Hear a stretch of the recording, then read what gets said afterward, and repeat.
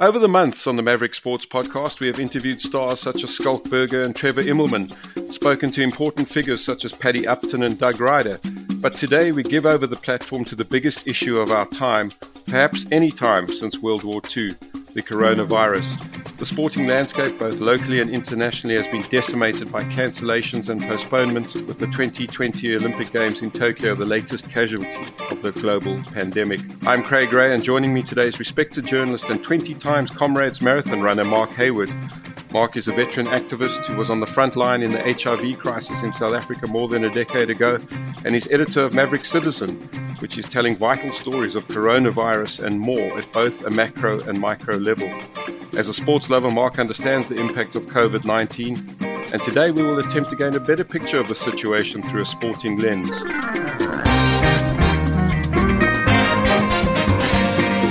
Good morning, Mark. Good morning, Craig, and thank you for having me.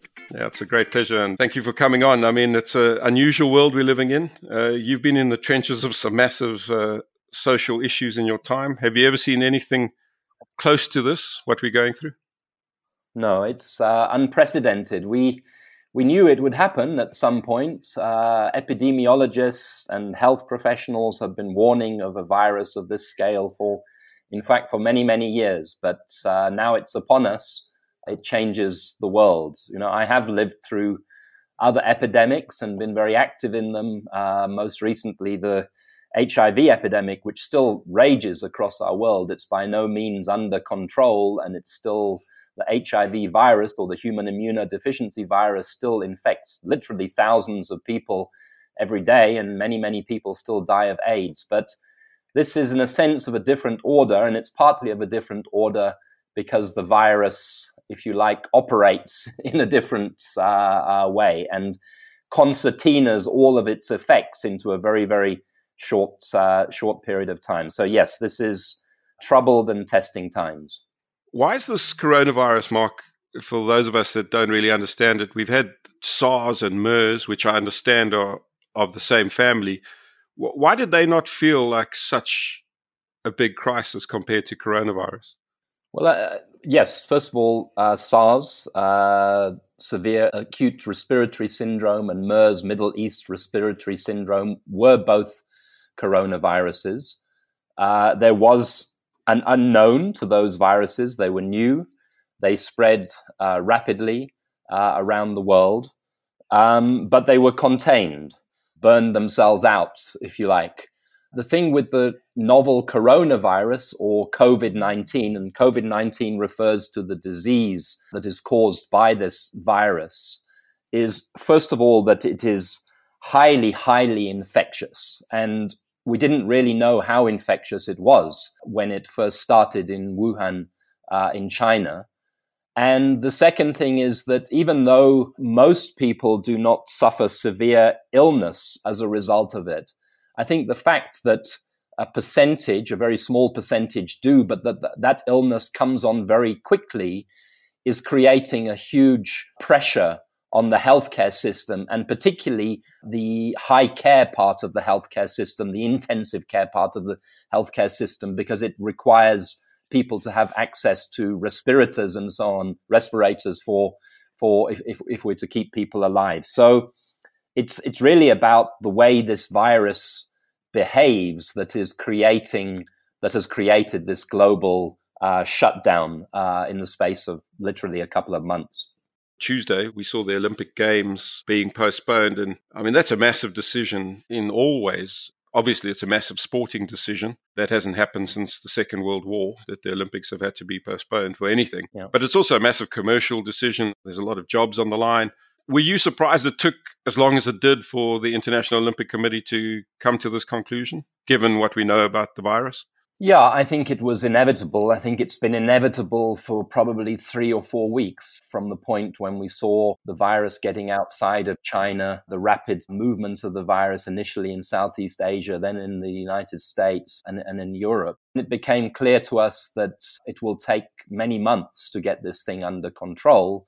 And to get it under control, we need to implement systems for physical distancing, social distancing between people. Personally, I could have told you 3 or 4 weeks ago that the Olympics could not go ahead. And it's a great tragedy, but it has to be done. There's no measures are being taken in response to COVID-19 that are unnecessary. In fact, the stronger the measures that we take, the faster we take them, the better the possibility we have of limiting the duration of global disruption and beginning to reconstitute a post-COVID-19 society. But that's potentially quite a long way away. And we can talk a little bit later about maybe the deeper philosophical impact of this. Maybe it will change the world for the better, or certainly is going to change the world in one way or another. We can maybe try and unpack that a little bit later. Something that's close to your heart is the Comrades Marathon. You've run that 20 times, and I mean, they still defiantly holding out at the moment. They said in a press briefing on about March the 16th that they're still going ahead at this stage. They're not willing to postpone or cancel yet, and that led to a bit of a spat between Sports Minister Nati and Tetwa and the Comrades Marathon organisers. First of all, you're going into lockdown. We're all going into lockdown shortly. Are you still keeping your training up? How would you do that if it were to go ahead? But it's highly unlikely it will, surely. Yeah, look, I'm not running the Comrades this year. Okay. I decided that 20 was enough. When I completed my took you that long to come to that conclusion. It took me a long time, and I still love it. And in some ways, this is a very selfish thing to say, but in some ways I feel some relief that the Comrades won't happen this year, because I won't be sitting there feeling separation, anxiety, and so on. But I'm keeping fit. But we'll come to that. Look, the first thing I would say, as I said with the Olympics, I can tell you that there will be no Comrades Marathon in 2020. It will have to be cancelled. And that is very sad.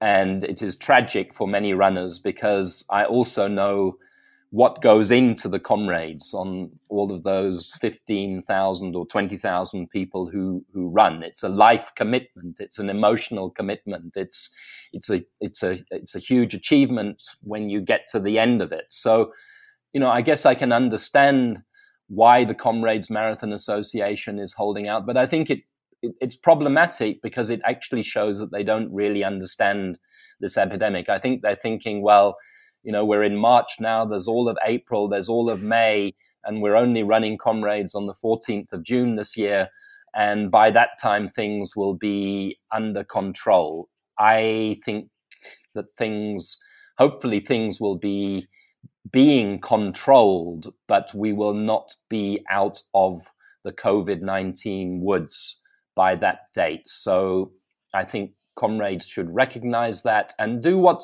other responsible running organizations have done. Look at Parkrun. Parkrun, you have 40,000 people a week running Parkrun, but Bruce Fordyce and Paul Sinton Hewitt in England have stopped the park run in the public interest. Yeah, and I mean, that's vital. And we saw the Cape Epic called off, although that also felt slightly reluctantly. They left it late in the Cape Epic, and it's hard. It's easy to be critical after the fact, but a lot of athletes, I ran into some Swedish riders on the Sunday that the Cape Epic should have started. I was just going for a walk, and they were having a ride because the Epic had been called off, and they were pretty angry that the organisers had waited till Friday night to finally call it off on the advice of the Western Cape government, because they had only landed that Thursday from Sweden, and had they called it off earlier, they could have saved trouble for a lot of people and possibly infected people coming into South Africa.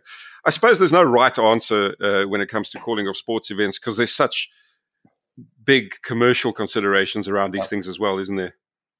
Yeah, I mean, there is no right answer. And, I think what you can say in the defense of the Cape Epic organizers was that, a month ago, it was much less clear just how this virus was going to move. Remember in South Africa, I mean, I rode the Cape Town Cycle Tour, less than a month ago. Gosh, things have moved very fast at the beginning of March. At the point when that cycle tour took place, I think we'd had we'd probably got 4 or 5 infections in the country, and there were none in the Western Cape. We were lucky that the Cape Cycle Tour actually took place, but in the days that followed it, it became much clearer what was going on. So I think I understand the angst of the Swedish riders, but I think the Cape Epic can be forgiven, because that was really the kind of critical week where people were seeing just what the implications were and how it would have a bearing on sport and sports events. Yeah, and then there's been, certainly it happened in Italy for a while, it happened in Spain.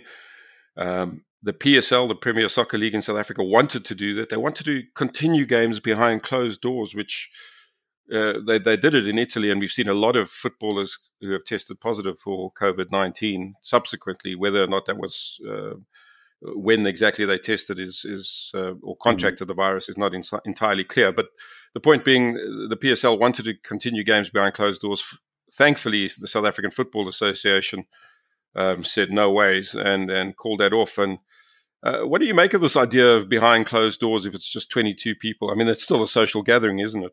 It's still a social gathering, and most sport is contact sport, certainly rugby, football, even running. I mean, I've thought through these things as a sports person, even running, even at a point I was wondering, well, surely we can continue with the park run. But, when you're puffing and panting, what you're doing is puffing and panting out respiratory droplets. And if there's somebody else close by who's also breathing deeply, they're pulling in what you are putting out and becoming infectious themselves. And, those 22 people or 30 people or whatever it takes, a particular sport, are usually in relationships. They very often have children, so they have to go out of the stadium when the sports game is over. So if they've been infected in a sports game, they go out and they take the virus out and they spread it in the community and so on. And that is the pattern of infection. And as I said at the beginning, when you have a very infectious virus, something that moves very easily between people, it only takes a few people to create a cluster, to create an outbreak, and to create a much more difficult job for health authorities to try and bring it under control. Yeah, I mean, this is a massive social issue. It's a massive economic issue. It sometimes feels a bit churlish talking about sport in these times. But certainly at a professional level, sport is not only a pastime, it's not only something that gives fans joy. It's a massive employer of people. It's a massive business, and directly or indirectly, sport in this country and globally employs tons of people. And the possible ramifications of the shutdown of leagues, competitions, is massive economically and could lead to many more job losses. Is that something that concerns you, or is that just an inevitable collateral damage of what we're going through? Well, it's inevitable collateral damage, but of course it's concerning. And, sports, the sports fraternity, sports associations, different disciplines need to make a plan for sports people as well as to how you're going to mitigate it. As you say, sports people have livelihoods. Those livelihoods will be disrupted. They won't get incomes.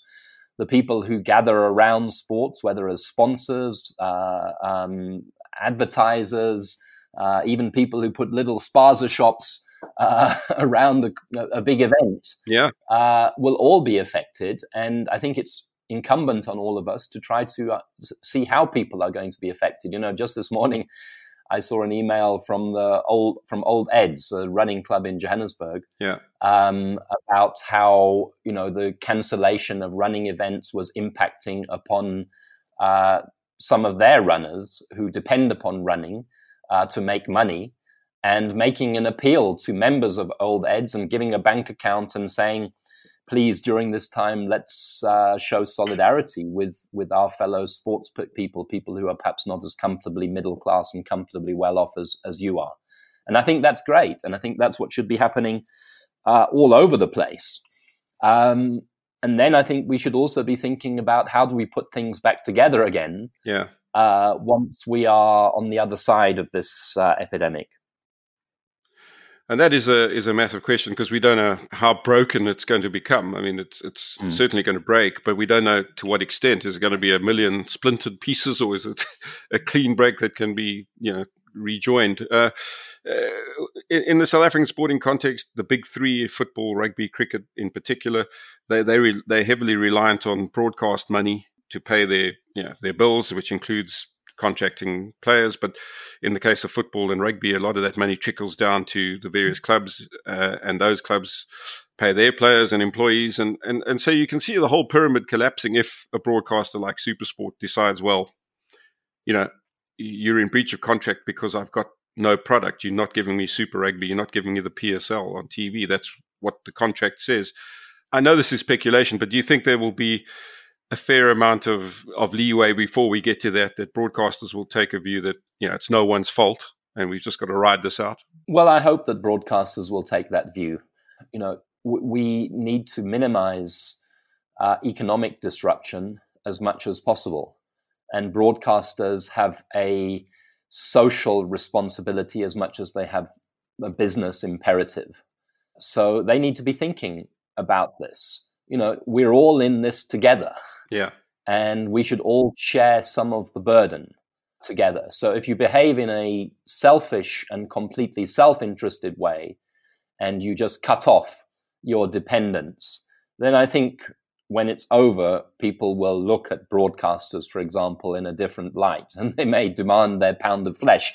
And they would be right to demand their pound of flesh, because, the principle that we have to operate throughout this epidemic is, yes, protect yourself, but also protect your society. Yeah. If you protect yourself at the expense of your society, then we're going to be very, very damaged. And in fact, it will take a great deal longer to recover from this. And in fact, the very notion that you can protect yourself and damn the rest of society is wrong, because it will come and it will knock back on your door again in one way or another.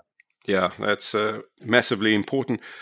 Talking about protecting yourself, certainly in a South African context, that's pretty difficult when you think of the shanty towns we have, and the close proximity of living.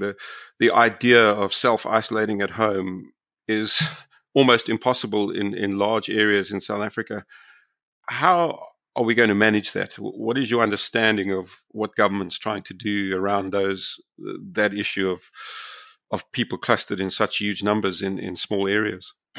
Well, that's going to be our challenge, and that's what's going to mark us out as facing a different challenge to, for example, a country like the United Kingdom or the United States or European countries, because they don't have millions of people literally living in conditions that are conducive to rapid viral transmission. So government, and I talk to them about these things, has to have a plan. I mean, there's consensus across the world, and there's consensus amongst the public health community in South Africa that a lockdown is necessary. And we're about to start a lockdown to stop this virus. But scientists have also said to government, listen, the lockdown on its own is not going to solve the problem. And I hope that government is hearing that. Scientists that I'm talking to are saying the lockdown will only work if it is combined with intensive scale up of testing. We need to find out who has this virus at the moment, particularly while it's relatively small numbers. We need to diagnose them. We need to quarantine them. I mean, if there's people sitting in a shack with 6 other people, you don't want to leave that person in that shack for the next 21 days, because after 21 days, you'll have 6 people with coronavirus rather than one person. So it has to be scale up of test. It has to be treatment. It has to be quarantine. And then there have to be mitigating factors, Craig. I mean, in a country where there's so much poverty, you got to make a plan to make sure that people have water during this period, to make sure that people have food during this period. A viral epidemic can, if mishandled, can spawn an epidemic of domestic violence. It can feed alcoholism. So that's why I say it creeps into every corner of life and thinking and society, and we have to try to follow it into those corners. and work out how we are going to bat it out and deal with its implications. So it's enormously complicated and it's enormously challenging, but we don't have a choice. Is South Africa equipped to do that? On one level, I think South Africa is equipped. We're fortunate compared to, for example, many other African countries that we have quite an advanced public healthcare system. It may not feel like that given all of our complaints, but I was going to say it does sound counterintuitive. Do we really? Well, our I've been a health activist for 20-something years, and I can tell you our public health system is broken, and there are huge problems with it. But as we've seen in the last few weeks, we have institutions like the National Health Laboratory Services and the National Institute for Communicable Diseases. We have a private sector that has to pull with the public sector in this. We have had the experience of HIV and AIDS, and one of the things that has given us is an advanced system for testing. We test millions of people a year for HIV. Yeah. So we have the networks, we have the diagnostic capability, we have the science, we have the scientists. So we have a good chance of beating it and of getting ahead of it. Probably a better chance than many similarly situated developing countries, I think.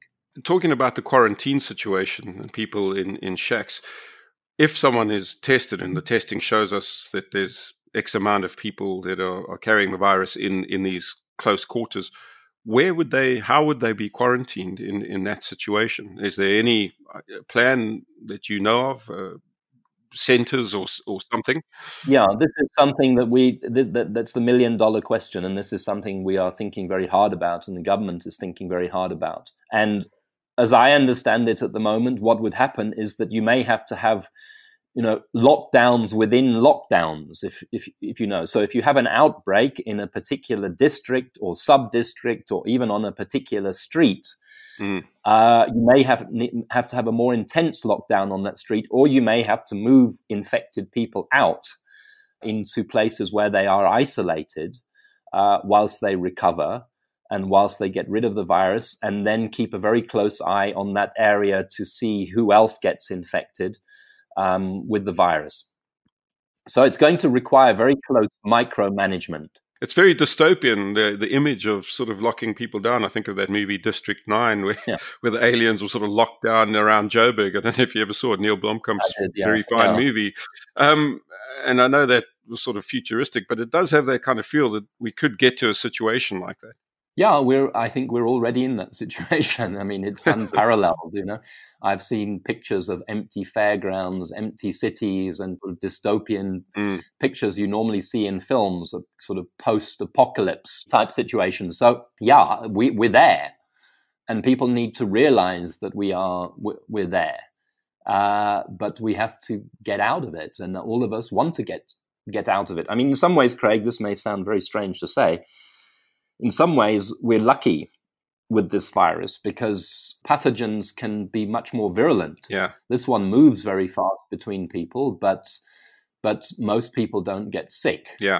Another virus can come along that can wipe out young people or that can cause much more severe disease. So this is a trial run.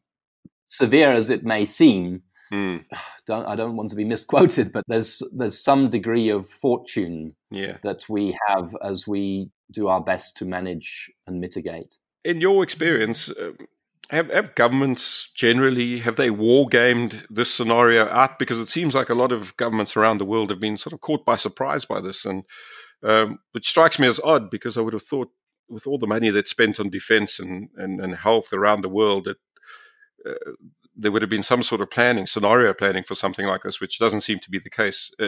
No, they haven't. They haven't wargamed it. That's the problem. We have known about this. There was a book published by a very Pulitzer Prize-winning journalist called Laurie Garrett in, I think, 1996, called The Coming Plague, which was a book based upon science. I mean, it's got a very sensational title, but it was a thick, weighty scientific book looking at viral outbreaks, viral epidemics, and saying something serious is coming. every year the World Health Organization produces pandemic reports or epidemic reports. For at least 30 years, they've been saying that this is coming, or that something like this is a danger that the world must prepare for.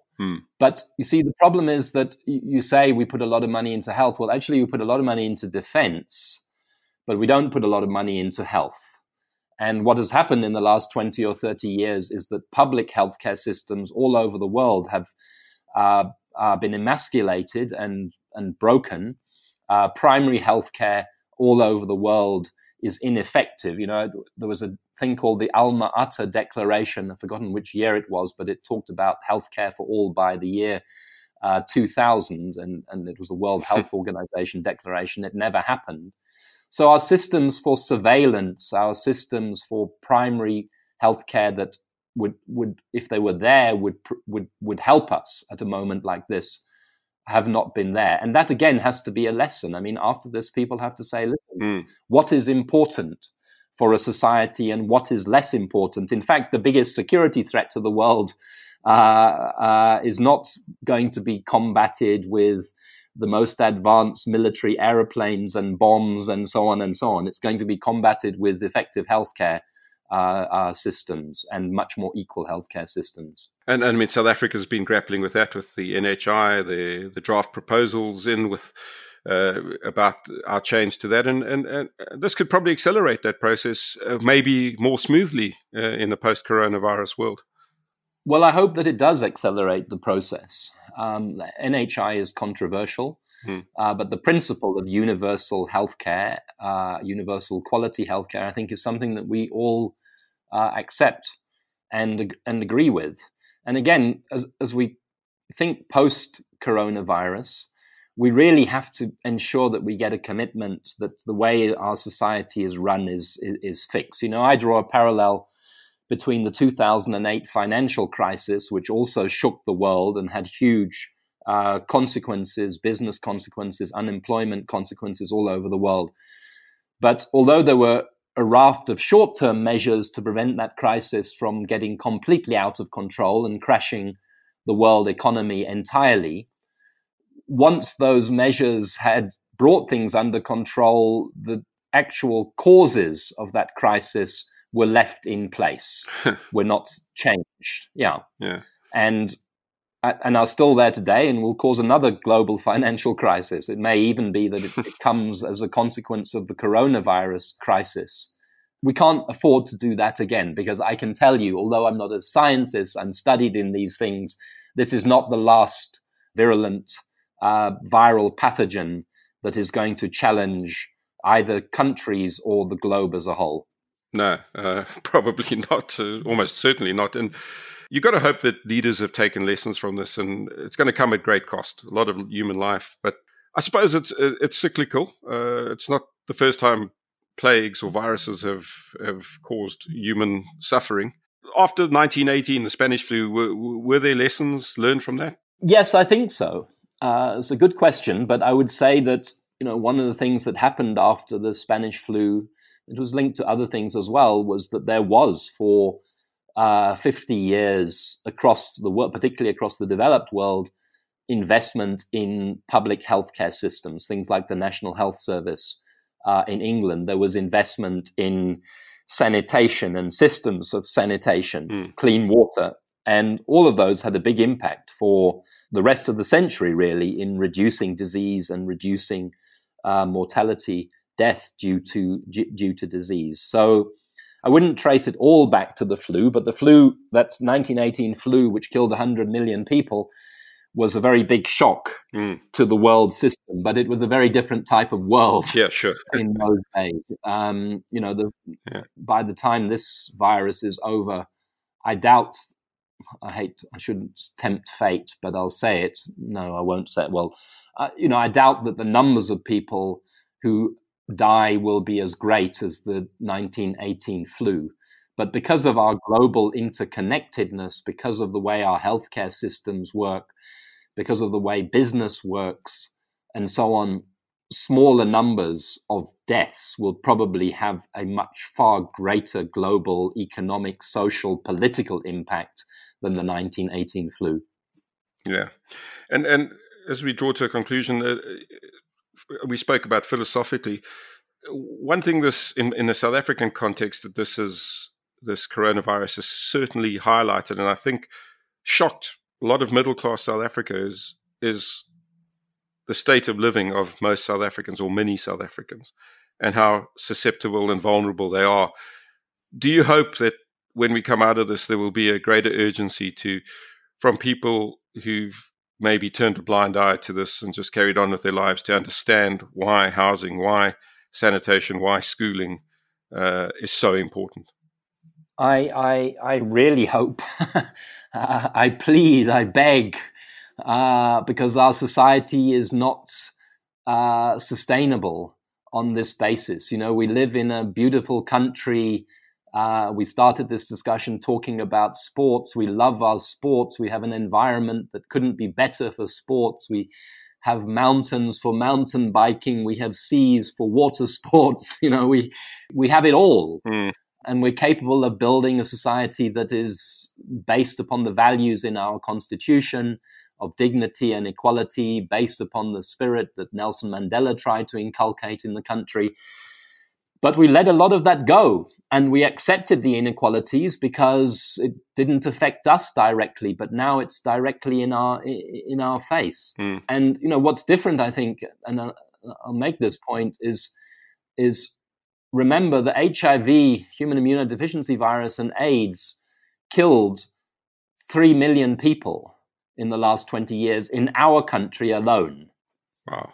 And that had a great deal to do with inequality, but it didn't have the visibility of this virus. But we should take lessons from that. And I just think, you know, our mental health, all of us will be happier people if we create a more robust and secure society, because security against COVID-19 or its successors will also be security against crime, security against societal breakdown, security against epidemics of mental illness, which we have in this country, of suicide, and et cetera, et cetera. We're not a pretty country. The picture is not pretty, and this virus has come along to draw our attention to that fact. Mark, on that point, we couldn't go any further. That's a powerful statement, and thank you for your time today. Thanks for the work you're doing, both at Maverick Citizen and on the front line of all these issues, and